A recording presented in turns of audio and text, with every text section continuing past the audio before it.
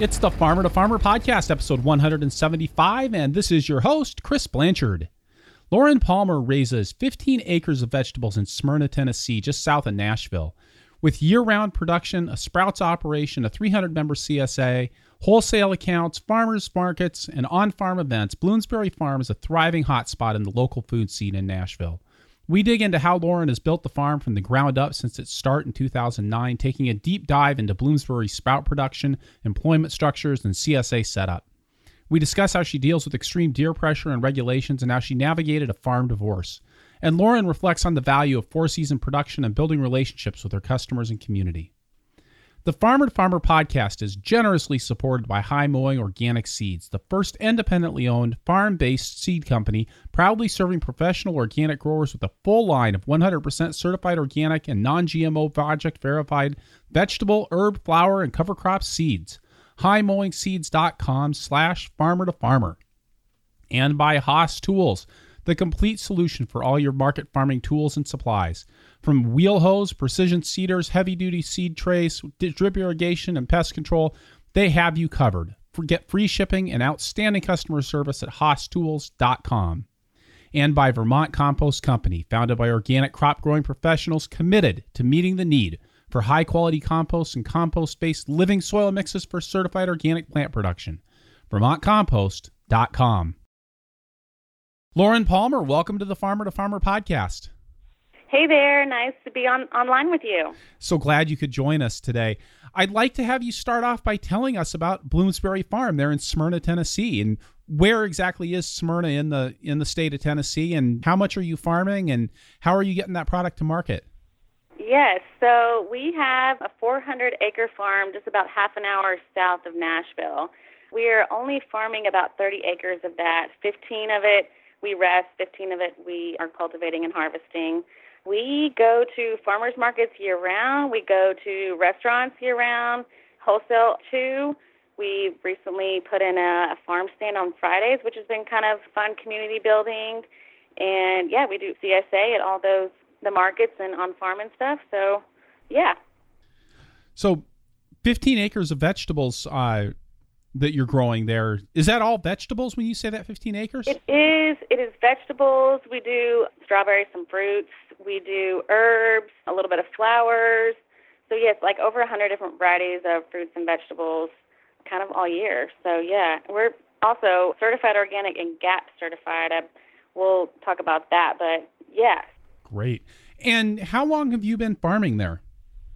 So next year will be 10 years, and I'm so excited. I've already got the celebration already dreaming in my head about how we're going to celebrate that 10 years. So, yeah. It seems like when you talk about getting ready to celebrate, it seems like events are an important part of your farm's operation. It really, really is. And I think I am honored every time someone wants to come out here, and whether that be to buy a vegetable, to get married, to take a picture in a field of our sunflowers. I am literally honored that people want to come out here and share in whatever that might be. So I welcome all of that. And you mentioned weddings on the farm. Is that a big part of your business? I actually have an office person that kind of doubles as an event coordinator and making sure all the contracting and money is handled appropriate.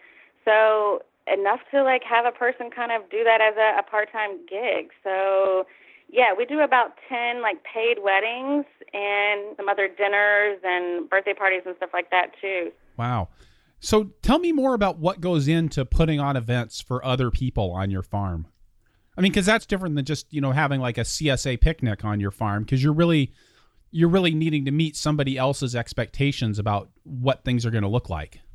Yeah, and I think we're kind of different. And all I am is a space. I don't have a staff that is going to walk you through from start to finish. All I'm offering is a space that we call our pavilion, and then what you see is what you get. And then it's on them to kind of dress it up or not dress it up however they choose. So I just so happen to have a fun event space, and people want to celebrate here, so we kind of book it like that. And just to go back a little bit then, tell me about how you got started in 2009. 2009, yes. So I remember dreaming with my dad on the side of one of our hills here, which was a very hilly property. And he comes from a dairy farm. He worked in landscaping for all his life and is now retired and kind of helps me and maintains the property alongside me. But we were just kind of like, what do you think if we grew some vegetables here? And we kind of just talked about where we wanted it potentially, but it was just kind of like a dream, and everybody's wanting local food. We knew some chefs in town, and I was kind of in between jobs, kind of figuring out what my next step would be, and working part-time in town. But I mean, we just threw seeds in the ground that I thought, people might want, and I enjoyed eating at home, and went to farmers market with it, and people loved it. So the relationship kind of started from there. And did you think that this was going to grow into a full-time business for you when you started off, or were you really looking at it as being a part-time, kind of a stopgap sort of a gig? This is what I always envisioned it to be. There's just been so many bumps along the way.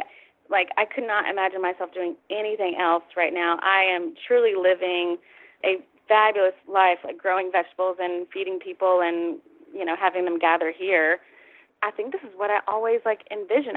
How I got there wasn't exactly, I didn't envision all of that, but yeah, this was definitely always in the back of my head, I think. And with 15 acres of veg, again, 30 acres under cultivation, but 15 acres in any given year that you're talking about having in vegetables, how big is your customer base? You said you've, CSA, farmers market, stores and wholesalers that you're dealing with. We deliver to 3 Whole Foods in our area, twice a week, every week of the year. We send out an email to chefs the day before, and we ask them to please, let us know by 2 o'clock so we can harvest that day for next day delivery. And that email list is about 80 chefs, and about 20 of them order on the regular. And yeah, we go to restaurants. Our CSA membership is $300 in the summer, and we'll do $175, $200 in the fall. So restaurants, Whole Foods, other little grocery stores around town. So it is definitely a full-time, busy thing. How large of a staff do you have working with you on the farm? So we have about 20 employees, and then there's a few market helpers that just maybe do 1 or 2 markets for us. And then we will pare down probably end of the year to about half of that. So 20 in the high season and about 10 in the wintertime. That's a big crew. It is. Our farm is kind of set up and not so particularly it's all in one spot. So we're pretty mobile. We're using ATVs and little trucks to kind of move all around on the farm. And yeah, there's some logistics involved, and it tends to kind of take more hands than most. Wow. And when you say it's not all in one spot, it's all on the same property. You're not dealing with multiple properties because it's all on this 400-acre property that your family owns, right? Correct. We have a 2-acre plot that is fairly flat, and then there's a contour field that's on one side of the hill that's maybe 2 acres. So it's in chunked up little sections all kind of in the back part of the property. And then we've got hoop houses kind of dotted along the way. So it's not you can't all see it in one sitting. You have to be mobile to see it. I'll bet your organic inspector loves that. Oh my gosh, yes. All the fields have different names. We call one Rocky Top, one Hillside. So they all have different names, and we visit all of them. When you talk about having half of your production ground in actual production each year, so again, 30 acres that you're farming on and then 15 acres that you're actually growing vegetables in a given year, what's happening with the other 15 acres? So we've got it under a cover crop, and we'll rotate it. We've got 5-year plans for some things and 3-year plans for other. We have had livestock in the past kind of rotate on that. We don't currently. But yes, we're cover cropping. We want to try solarizing and tarping a few little fields. But yeah, it's resting. And when you say resting, and you mentioned an active cover cropping program?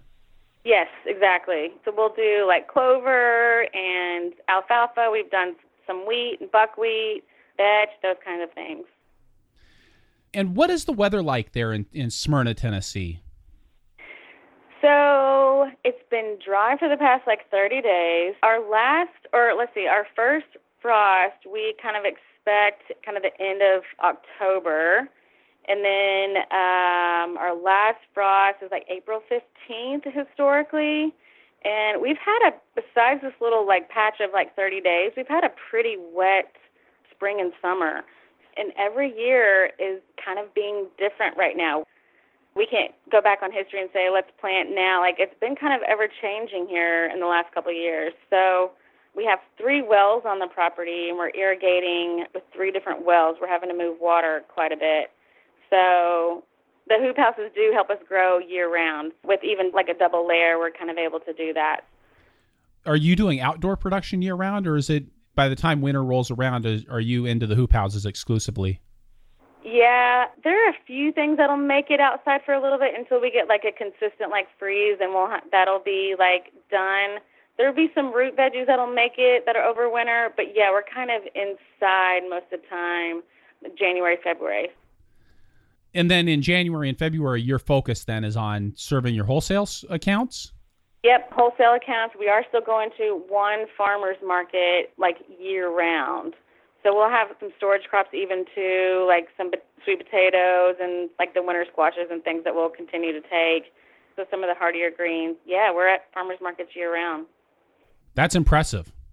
It is. I didn't want to make the leap kind of right away, but when I did, that customer relationships kind of, you were getting to know people more on a one-on-one basis because it was a slower market. You kind of hear what they wanted and how they wanted it, I guess. And you got to know your vendors a little bit better, and it wasn't all about, having 3 people at your booth that are all taking money and handing out produce. And so it's a little less hectic. And I think you also get respect too, because no matter what, rain, sun, snow, you're there. And people will continue to, are regulars. So I think you get the respect. I think it slows down. You get to know people. And I just enjoy it. I get a big kick out of going to farmers markets. Well, and it's always kind of badass to be there in the middle of the winter. It is. Yes. I kind of like to tough it just to say that I did it. Yes, there is that. Now, with your CSA, tell me a little bit about how that's structured.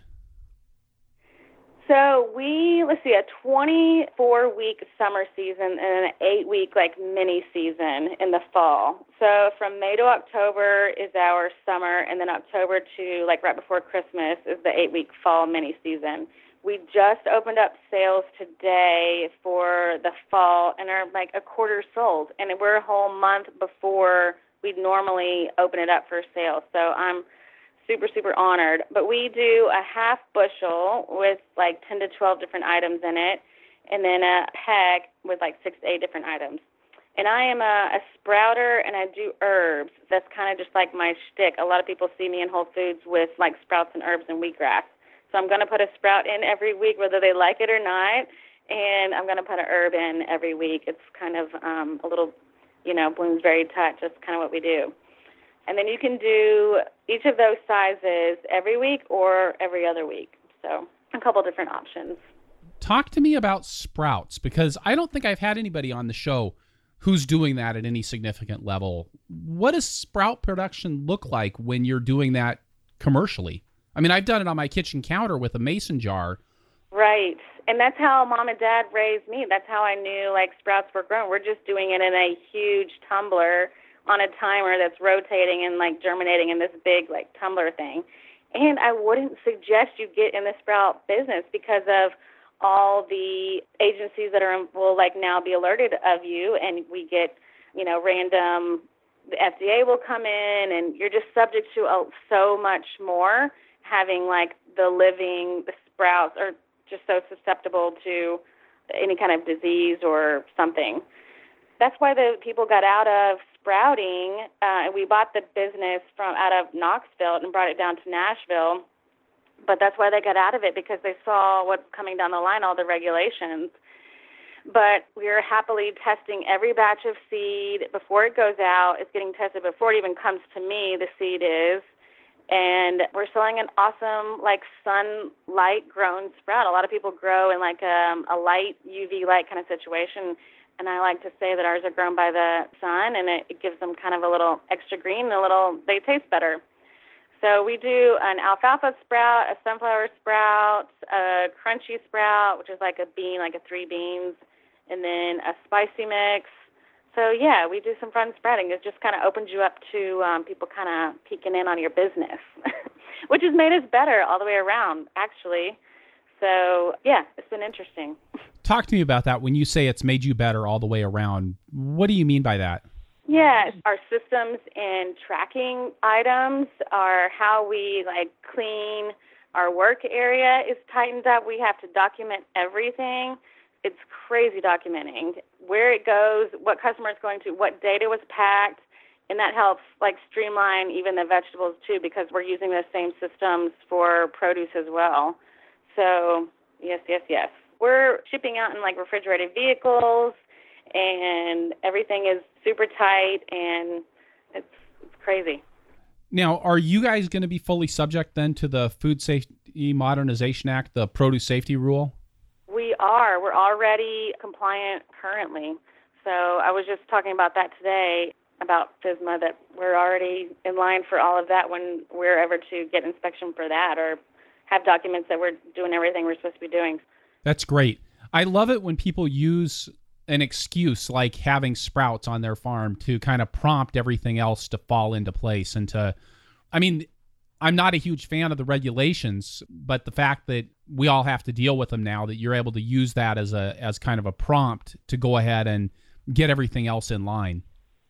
Yep, it is definitely an excuse because we're doing it in one place. It translates. So if we were to use even one of the employees to move over to the produce side, everybody kind of has the overtone of this is how we kind of operate. So, yeah. And I think the customers appreciate that, too. There's no other farm that goes to market with me that has both the GAP certifications and definitely the FSMA, but and organic. So I think that says a lot, too. I think that's kind of badass that we went ahead and did the dang thing. And that's mainly kind of what helps with CSA promotion. The chefs and other things, they just want a badass product. But for the customers, the people that are taking it into their homes, they want to know that food safety part of it. Do you really find that the food safety piece sells at market? It does, because I get asked about it all the time, how is it getting prepared? What do you use on your produce? How is it getting to market? Is that actually your potatoes that came out of that box? And I'm like, yes. So when I no longer have to tell people, I can just have it on the website and people kind of know and are getting used to how we do things. Yeah, lots of questions get asked, and I definitely think that sells, especially when they come in on the farm and they see how we are doing things. They see how we're washing and we're wearing certain clothes items to keep everything really clean and safe. So circling back to the sprouts, I'd like to dig in just a little bit more into what that production cycle looks like. You mentioned ordering special seeds for the sprouts. It's organic seed, but it's getting tested before it comes to us. Tested for what? For Listeria, Salmonella, E. coli, yes. All of it's getting tested on a, micro level before it even comes to us. And is that something that the seed suppliers are specifically selling you? This is tested seed for sprout production? Yeah, we have to buy from a certified grower. It has to come from a certain source. Not just organic, but actually a source that's testing for these specific exactly. Disease organisms. Okay. So then you buy in those seeds. Do you have to take any special precautions when you're storing those seeds? Yep, they have their own little special place. We evaluate everyone that comes in, just like with any semi-load of cardboard or whatever that packaging we might have. We make sure that what we get is what we get, and then it goes in a special one of our seed coolers, and it has a label on it. And then when you take from that, you have to document where it's going after you take it out of there. And then tell me about the sprouting. You said a tumbler that you've got. Tell me what that looks like and how that works. So it's just like your jar at home, but it's flipped up on its side, and there's 4 quadrants in this thing. And it has sprayers kind of along the middle part. It shoots out water every 15 minutes, and the drum kind of just rotates. And then literally in 3 days, we have product to like wash and package. And then we let it sit in the sun for like a day, and then we box it up, put it in the cooler, and it'll last. I feel so comfortable with telling people that my sprouts last like 2+ weeks once they get them. So they're getting a really, really fresh product. It's not sitting with us because, we grow to order. And you're doing that in a greenhouse then? In a greenhouse, yeah, a glass greenhouse, which the first year we fried in there because the glass got really hot. Then we put in a wet pad in the back with 2 fans up front. Then we put 2 shade cloths over because it still got too hot. So, yes, the other people that had it weren't growing in this type of situation, and we just did it and kind of figured it out as we went along. And then for packaging, are you just putting that into plastic clamshells? Yes, and I've recently looked into getting a non-plastic container, but I think people want to see the sprouts. I'm going to still continue to use plastic. Yes, and then we use like a label that kind of closes them tight. Yeah, so at my markets, I'm going to go paper and no more plastic. I would like to use it as less, in the business as possible. But for sprouting, we use a cup is what they call it for the sprouts to grow in. How does the sprout business, because what you're describing is a very different workflow than growing vegetables outdoors. So tell me about how that actually fits into your overall business. So the sprouts almost help fund some of the vegetables outside. So we're able to keep staff year-round because it's something that happens every week, 2 or 3 times a week, no matter what, because the sprouts continue to grow and we continue to sell them.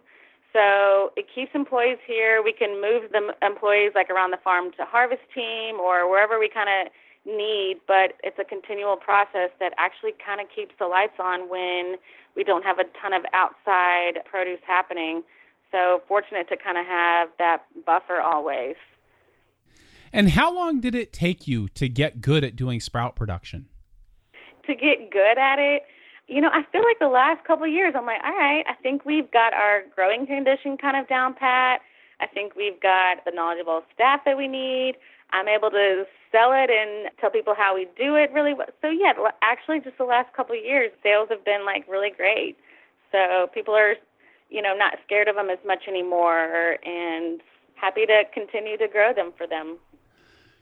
So to turn a little bit here to your outdoor production and maybe dig into that some, because 15 acres is not a small amount of land.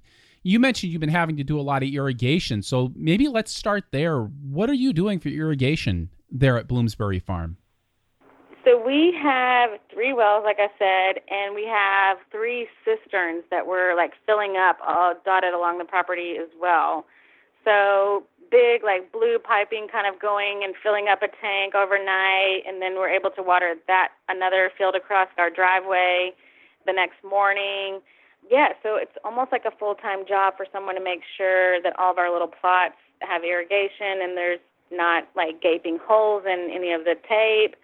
And then, a well goes out or the pump gets shot by lightning or whatever. So, yeah, it's kind of a full-time job irrigating and making sure that everything is staying hydrated. Are you relying on drip irrigation for most of your needs? We are. There's maybe 1 of the acres that we don't. And then in our greenhouses, we do some overhead irrigating, which it keeps everything a little bit cooler in some of the hoop houses that way. But, yeah, a lot of it's drip. Is that because of water limitations that you have, or is that preferred technology for you? That has worked for us, and I haven't been told any different, really. So it's working, and, yeah, that's what we're continuing to do. Right. And obviously, with 15 acres of vegetables, you're a tractor-based operation. We are, yeah. So we have a Jang seeder that we'll push by hand, but, yeah, we have a 2-seater planter that we do our big plantings on. We got a few tractors for sure. And mechanical cultivation then? Yep, we've got a little cultivating tractor, yes. Okay. And you've got staff that are running that equipment, or is this something where you're the one who's actually out there doing that sort of work? I have not even driven on the little cultivating tractor. It's the cutest one, and I want to be on that one. But yes, I've driven. We had our red tractor. I will do that to move stuff around. But yes, I have staff to run, and it's just a couple of guys that we trust to be mobile like that. Yeah, but I'll do the harvesting, the washing these days. Yeah. So it sounds like a pretty straightforward tractor farming operation then. Yep, we're just dotted all over the place and kind of having to keep the fields rotating in a kind of a scientific way. But yes, it is. That's how we're working. And you mentioned that you head up the harvest and the post-harvest handling. And you also mentioned that you guys are packing out product. You're getting orders one day and harvesting, getting that packed and ready to go for delivery the next day. Tell me a little bit about what that looks like. I used to just get orders like by text message, or when I remembered I would send an email out, but it's really kind of been nice to have like a list of people, and, you know, I send it out before, you know, a certain hour in the morning, and then it's a little more scientific now, which is, it's streamlined. I don't get an order at 8 o'clock at night, and, you know, a chef needs this for tomorrow. You kind of have to teach the chefs that this is how you want to operate to get the best product, and, you know, at this particular time the next day. I like to see all the veggies before they go out and make sure that, you know, we're sending the best stuff. So what does that pattern look like for you? When are you getting in your orders, and when are you doing your harvesting? So we will send the what's available on a Monday, 8 o'clock-ish, and then we hope to get orders in before 2. And we harvest all in the afternoon and pack and ship out. My truck leaves out here at like 6 in the morning on Tuesday, and then we do that again Thursday for a Friday delivery. And then we harvest all day Friday for the farmers market, the 2 farmers markets on Saturday. Interesting to me that you're doing that harvesting in the afternoon in Tennessee. That's got to be a hot operation. It is some things that we know we're going to get orders on, like the kales. Like we'll like pre-pick those like first thing in the morning because I know I'll sell 10 cases. So they kind of know that they'll harvest that first thing when like staff gets here. But yes, some of the other items will like wait, and it does get a little hot. And then what do you have as far as post-harvest handling facilities then for getting that stuff cooled down? We have our brand new packing barn. So we were doing it kind of in a hallway of my one barn. Then we built our packing shed, and we have a dock that all the vegetables come in off the dock. And then we have water tanks that we're cooling down in, then putting them in like the appropriate cooler. So we have like a 35 cooler, and then we have like a 55 cooler. So depending on the vegetable, it gets put, you know, appropriate. So. Great. And then are you doing a lot of mechanized washing of your produce? We will do like the squashes and cucumbers, some peppers, melons maybe. We have a conveyor washer to do some of that, but then like the greens are getting like dunked in a tank, and it's all kind of by hand. Even the conveyor, we're having to push them through, so it's still very like hands-on. I've seen this carrot tumbler that I kind of want to get that washes like the root vegetables down. But yeah, no, it's all like by hand. And is that something that you're involved in a hands-on way? The processing once it comes here? Yes. Yes, I'll be involved with that, yeah. Make sure that we grade, you know, things out, and like this restaurant will be okay with like a little bend in the cucumber. They're fine with, you know, just making sure that everybody's getting what they signed up for. And are there specific crops that you guys are specializing in for outdoor production? This year has been kind of fun. We've had some more requests for like the forage stuff. So we've sold wood sorrel for the first time, purslane kind of in a bigger way this year.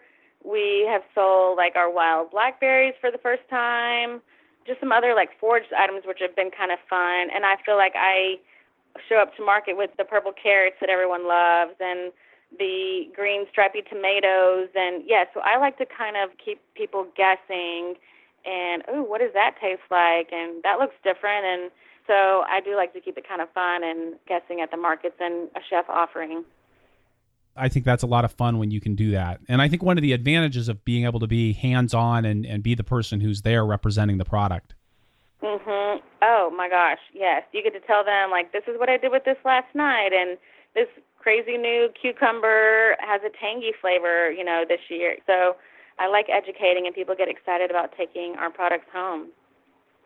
So it seems like, from what you're saying, that you're more accessible from a marketing standpoint than maybe a lot of farmers would be, that you're really out there hustling the product, whether it's at farmers market or through your wholesale accounts. Yeah, absolutely. I want to continue to be the face and like a go-to person for like questions. I go back and forth between the two different markets, and I'm always here on Fridays to help if people want like a one-off tour to kind of see where the tomatoes are growing this year. I think I'm pretty reachable to chef. I feel like a chef is going to pass my name along to his buddy because they know that I'll answer the phone, whether that be like a Facebook message, an Instagram message, or just like a text message. Like, I feel like people trust that I'm going to pick up the phone and I'm going to say I have this or I don't have this, and I'll deliver when I say I am. I think that's so fun. Like, I love the relationships that I can be a go-to for people. And then I'm going to, go eat at their place. So it's super fun. It's always one of the advantages of working with restaurants, right? Right, yeah. I'm super friendly with people who get to make some awesome stuff with my food, and then I get to go enjoy it. All right. Great. With that, we're going to stop here and get a quick word from a couple of sponsors, and then we'll be right back with Lauren Palmer from Bloomsbury Farm in Smyrna, Tennessee. The Farmer to Farmer podcast is brought to you by High Mowing Organic Seeds. When your livelihood depends on the quality of your seeds, be confident in your investment. When you grow organically, you need to know that your seeds were selected to perform in organic conditions. High Mowing offers professional quality seeds grown by organic farmers for organic farmers. Visit High Mowing online to request a free copy of their 2018 seed catalog, read about the company's mission, and browse over 700 organic varieties, including tried and true market standards, all new high-performance hybrids, and beloved heirlooms. Use the code F2FSEEDS when you purchase online, or mention the code when you call to receive a 10% discount on purchases of $100 or more. Visit highmowingseeds.com/farmer-to-farmer or call 866-735-4454 to get started. The podcast is also brought to you by Haas Tools, the complete solution for all your market farming tools and supplies. Keep rows weed-free with our time-tested American-made wheel hose and the best wheel hoe attachments. Their precision seeders have a proven seed plate design for planting a wide variety of seeds, and you can grow the best transplants with their heavy-duty PropTech seed trays and keep your crops healthy with their drip irrigation and fertilizer injection systems. Haas also provides a comprehensive selection of conventional and OMRI-certified pest control products at the most affordable prices. Free shipping and outstanding customer service. Shop online or request a free catalog at HaasTools.com.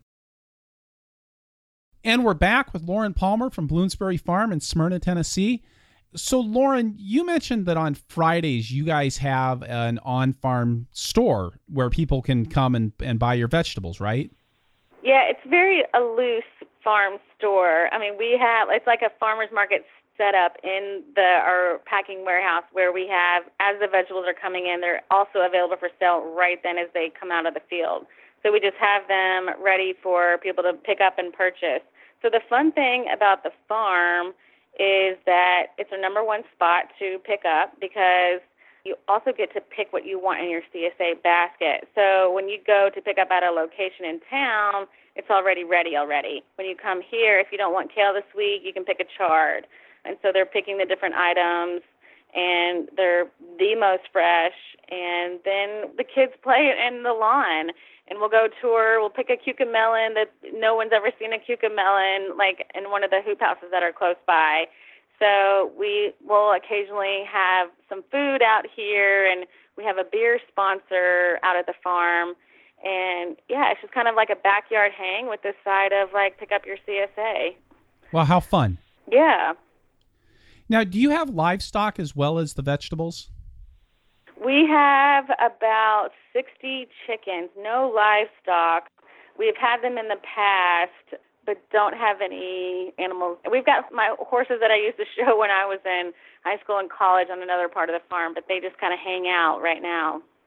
At the beginning of our conversation, you mentioned that the farm got started with you and your dad sitting on the hillside and kind of visioning what the farm might look like. And so it seems like the farm really is a family operation. Absolutely. We had neighbors kind of want to like purchase items directly on the farm. And that's kind of how the Farm Fridays with the family twist thing kind of happened. So we started like appeasing like a few people, and then we're like, you know what, we need like dedicated hours for this, so it's not just people just kind of drive up whenever. So we do a Farm Friday when people pick up their CSA, and we kind of have some like backyard like hangs, and there's usually about the kids outnumber the adults, so it's definitely a lot of fun. And then is the farm, do you own the land, or is the farm owned by your family? So the farm is owned by Mom and Dad, and then I'm lucky enough to live and work here. So yes. Okay. Do your parents live there also? They do. They have a separate driveway from me, so I don't cruise up by them every day. But yes, it's kind of a fun property that they live on one side of the hill and I live on the other side of the hill. That's kind of a nice distance for grandparents. It is. It is. I'm very fortunate to have Mom and Dad here to help with my 4-year-old, and, you know, just there's a limb down in the driveway, and Dad's always here to kind of like, you know, do some heavy lifting and stuff. So, yeah, that's super, super fortunate. That's really great. Now, you mentioned a 4-year-old daughter. Do you have a partner there on the farm? I do not. It is her and I that reside on our side of the hill, and I had a partner in the very beginning, and that did not last. But yes, it is her and I, and we are two strong ladies, so that's for sure. It's a lot of work to run a farm and single parent. It is, but I have some fabulous staff that I feel like is family. So a couple of them just live up the road, and so fortunate to be able to call on Danny and Dana at pretty much any time. So they've got some little ones, too, that Palmer has grown up with. And, yeah, so very, very fortunate to have some great people and family and, of course, the customers that keep coming back. So you started the farm with a partner, and then that changed. Can you tell me a little bit about that transition and how that worked for you? Yeah, so people used to see him and I at the farmer's market in the very beginning. So for him not to be there and having to educate people of like why it didn't work out, that was a little bit tricky. But I was always the vocal and would go do like deliveries and stuff. So you would see me more anyway. So when it was no longer, and that, you know, that I was the business part of it, you know, helps obviously. And it was like my family land, and I was going to take it and run with it from there. So, yeah, but transition and, like, the growing, figuring out on your own was definitely made me stronger. So, yeah. Did you guys have a division of labor on the farm where you were really working on the harvest and post-harvest handling and he was working on the production side of things? He would do, like, the heavy lifting part of it, and then I would do the marketing and take it from there. So, yeah, there was definitely a division of that. There was a couple like farm managers that we've gone through trying to figure out a good fit for, you know, the team. So, you know, almost year 10, and I think we're kind of like clicking along now.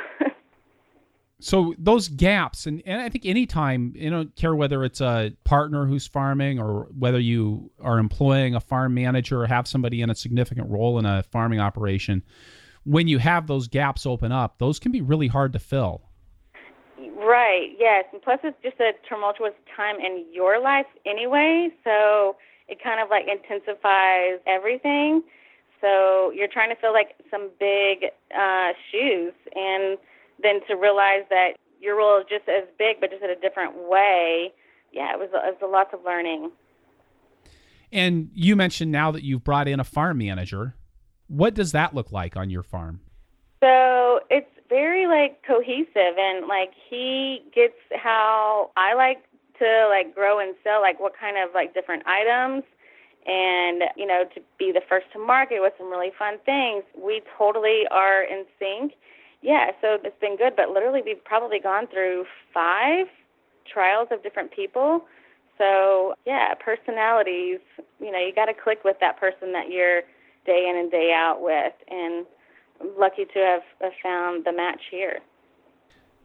And how do you have that structured? I mean, you talk about kind of being clear with him about, well, we want to be first at market with the products that we want to be first at market with. How do you guys communicate about that, and how do you work through kind of the planning process so that your manager knows what to do? I ride around with him like every Monday. We kind of like tour the fields together, what's going to be ready so I can educate what's going to chefs and to market. We talk about, what it needs to look like when it comes out, for harvest crew.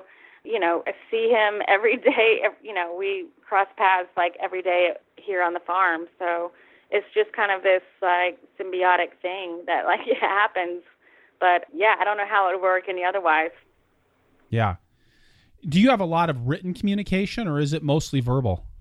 It's mostly verbal. We'll sit down and like do the seed catalog together, and if we have a problem, we all kind of come together. Okay, what are we going to do? We lost this field, and then we all kind of like come together. I've got another guy who helps on the like management side of the production team too.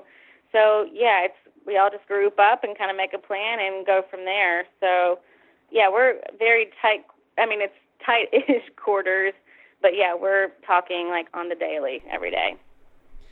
And so with 20 employees on the farm, and you're talking about delegating some fairly high-level responsibilities, are there other places where you've delegated at a higher level and, so people aren't just vegetable pickers or weed pullers?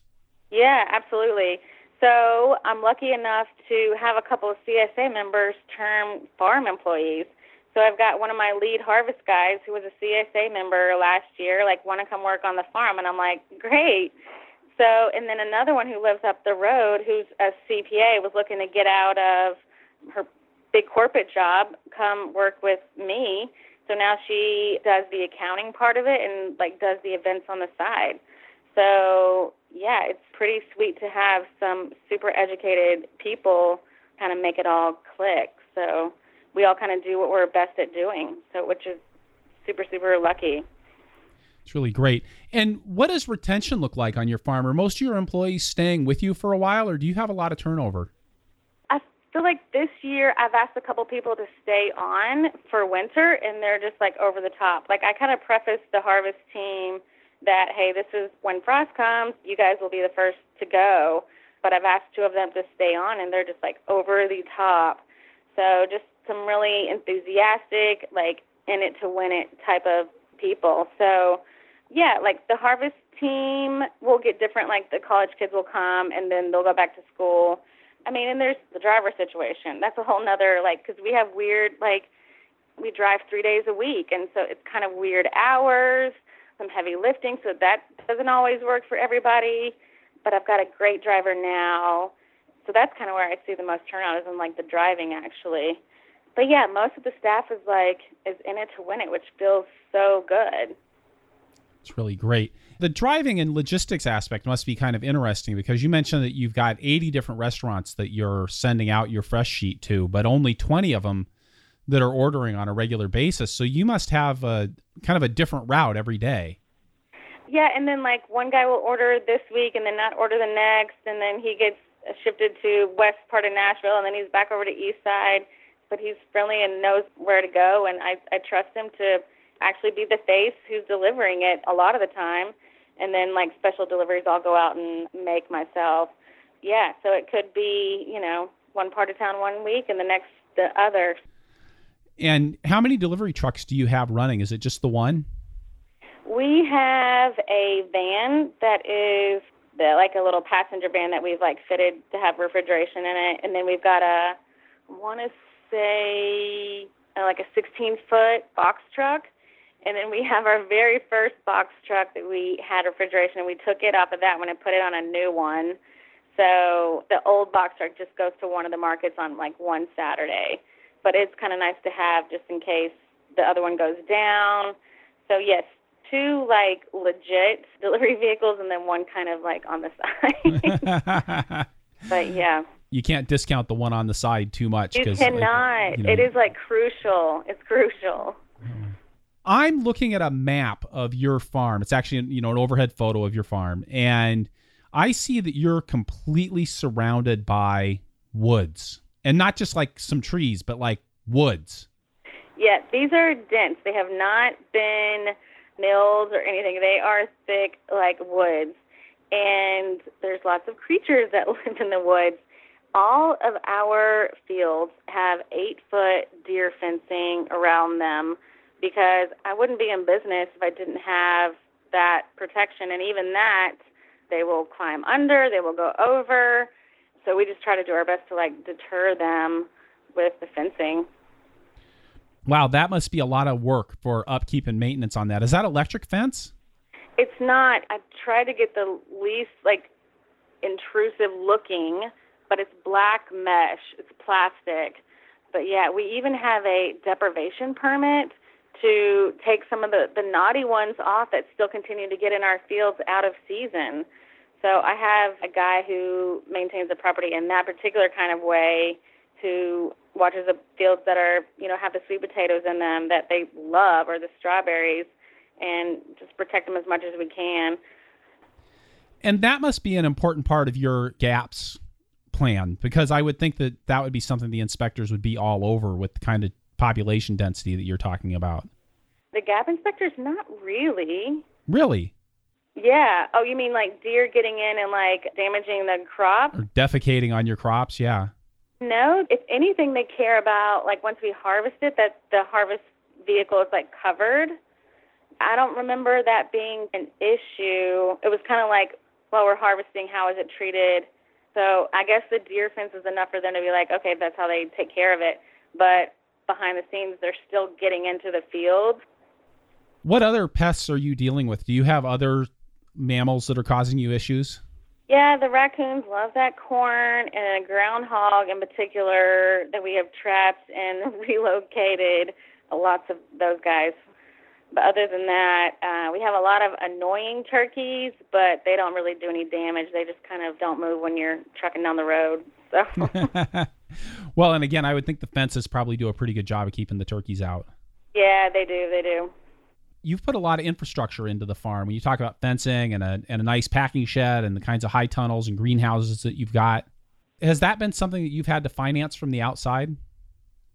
So all the hoop houses have been funded by a state program, and then we're able to get a big chunk of it back because we're organic certified. So we get, a large portion of it back, but you have to pay that up front and then, prove that you've gotten it up and it's operating, and then you get the funds after the fact. So yeah, working with the bank to kind of have some mobile, the funding has been kind of interesting, and the CSA kind of helps with that. So you get that money in May or whatever, and then that way you can put some of those funds into some of the infrastructure. But yeah. When you're working with the bank, have you run into any resistance because you're a female farmer? I'm lucky that my mom has cultivated a relationship with a bank in town, and then they're behind me 100%, even to the fact that I get invited to their talks and different things. They are so proud of what they've been able to kind of help out here. So, yeah. Nice. So you've actually been able to use that to your advantage. Right. Mm-hmm. Great. And are you in a farming neighborhood? No, it's a very, like I said, rocky and hilly and wooded. So there's a cattle farm across the street. There are no other vegetable farms super close by. I think the nearest one is a good 20 minutes-ish away. Another reason why there's been 3 purchases to the land, another reason why my family continued to purchase is because thought of, subdivisions or something coming back here. And that's when we turned it to vegetables. And what's the market like in Nashville? It is booming. So I'm very lucky to live in a city. I'm half an hour to town. If a chef needs something in half an hour, not that I particularly like to just go on the fly, but I can get to most of them within a half an hour. So lots of new restaurants. Everyone wants to know the farmer, and they want to be proud of where they got it from. So yeah, it's all very locally minded and conscious eaters and buyers. That's really great. So you've had a pretty easy time of getting your product into the marketplace. Yeah, and there's so many other little farms popping up and doing it too, and I'm loving it. I love that so and so across town is doing mushrooms, and they're killing it. And then I love to see what people are coming to market with and new little farms popping up across town. So I think it all makes us better that, I see so-and-so's tomatoes and they're killing it, and I love that. Do you see your farm continuing to expand and grow? I do. So the dreamy part about, now that I'm in a position, I get to kind of dream about what is the next thing, which is super cool. So I see potentially doing some kind of forest school or preschool for small kids here. So I think that kind of completes the full circle of the Bloomsbury, getting more people to stay on the farm and educating them maybe even in how we farm or how we prepare the food, doing more classes out here.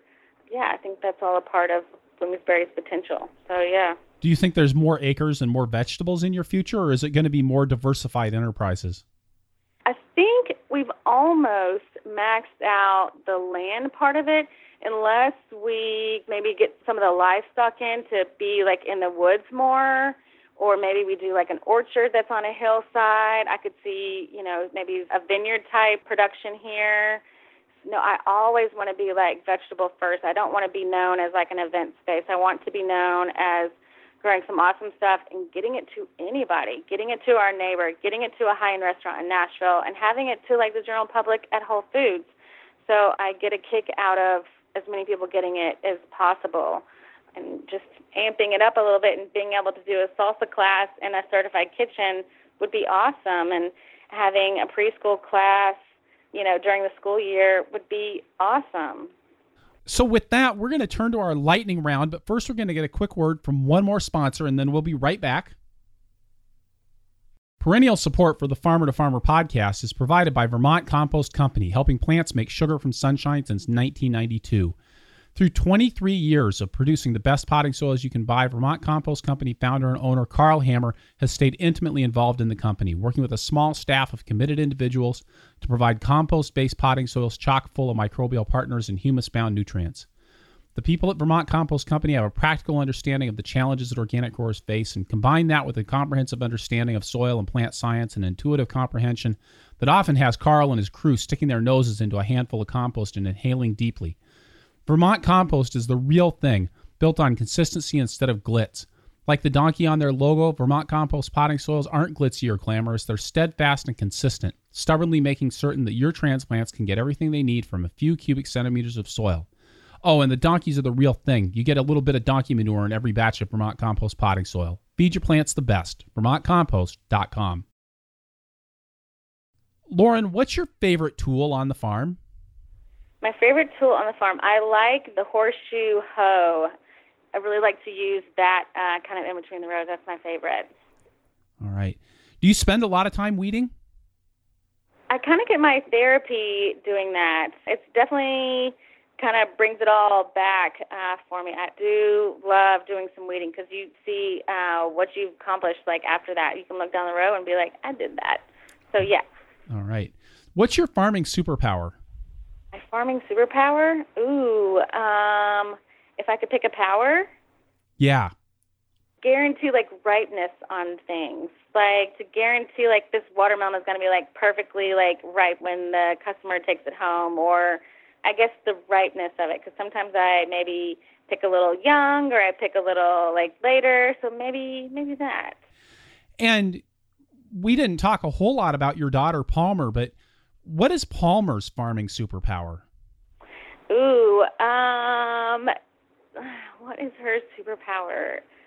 Just her charming, whatever she has in her hand, you want it. So just the ability to make people want whatever she's got. So she loves going to market and bagging things up for people and saying, come back and see us. And yeah, so all of that charming little 4-year-old stage at a market. Wonderful.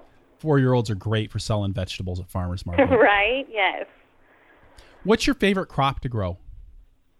I love all the root veggies. Give me all the carrots. So from the greens to, the actual carrot part, I love a good, carrot or root vegetable. So carrots in Tennessee, I mean, I think of Tennessee as being a place where you have fairly warm nights and warm days, especially during the summertime. Do they sweeten up for you there? We do. Yeah, we're able to grow pretty much all the different colors, and we had a long season this spring with the carrots and some more in the ground right now that hopes to be ready in the next month or so. All right. Believe it or not. What would surprise people about you? That I am a divorced single mom, and that this was my brainchild. People think that maybe this was passed down to me, but yeah, it's me and my fabulous team now, and I'm so lucky to be doing what I'm doing. So yeah. Great. And finally, if you could go back in time and tell your beginning farmer self one thing, what would it be? I didn't like when I went to a farming conference, someone said, start small. And I'm like, no, I want to go big. I want to come out of the gate big. But I do appreciate that person telling me, start small and, take the little steps and not go hard. And then I was able to kind of learn better that way and not get hurt and then be like, all right, forget it, I'm done. So, the keep it slow, keep it steady has been a winner for me. Lauren Palmer, thank you so much for being part of the Farmer to Farmer podcast today. Yay, thank you so much. All right, so wrapping things up here, I'll say again that this is episode 175 of the Farmer to Farmer podcast, and you can find the notes for this show at farmertofarmerpodcast.com by looking on the episodes page or just searching for Palmer. That's Palmer. The transcript for this episode is brought to you by Earth Tools, offering the most complete selection of walk-behind farming equipment and high-quality garden tools in North America, and by Osborne Quality Seeds, a dedicated partner for growers. Visit osborneseed.com for high-quality seed, industry-leading customer service, and fast order fulfillment. Additional funding for transcripts is provided by North Central SARE, providing grants and education to advance innovations in sustainable agriculture. You can get the show notes for every Farmer to Farmer podcast right in your inbox by signing up for my email newsletter at farmertofarmerpodcast.com. If you enjoy the show, please head over to iTunes, leave us a review, talk to us in the show notes, tell your friends about us on Facebook. We're at Purple Pitchfork on Facebook. And hey, when you talk to our sponsors, please let them know how much you appreciate their support of a resource you value. Their support really makes it possible for the show to keep going. And so does the support that people provide directly at farmertofarmerpodcast.com/donate through our patronage program. I am working to make the best farming podcast in the world, and you can help. Finally, please let me know who you would like to hear from on the show through the suggestions form at farmertofarmerpodcast.com, and I'll do my best to get them on the show. Thank you for listening. Be safe out there and keep the tractor running.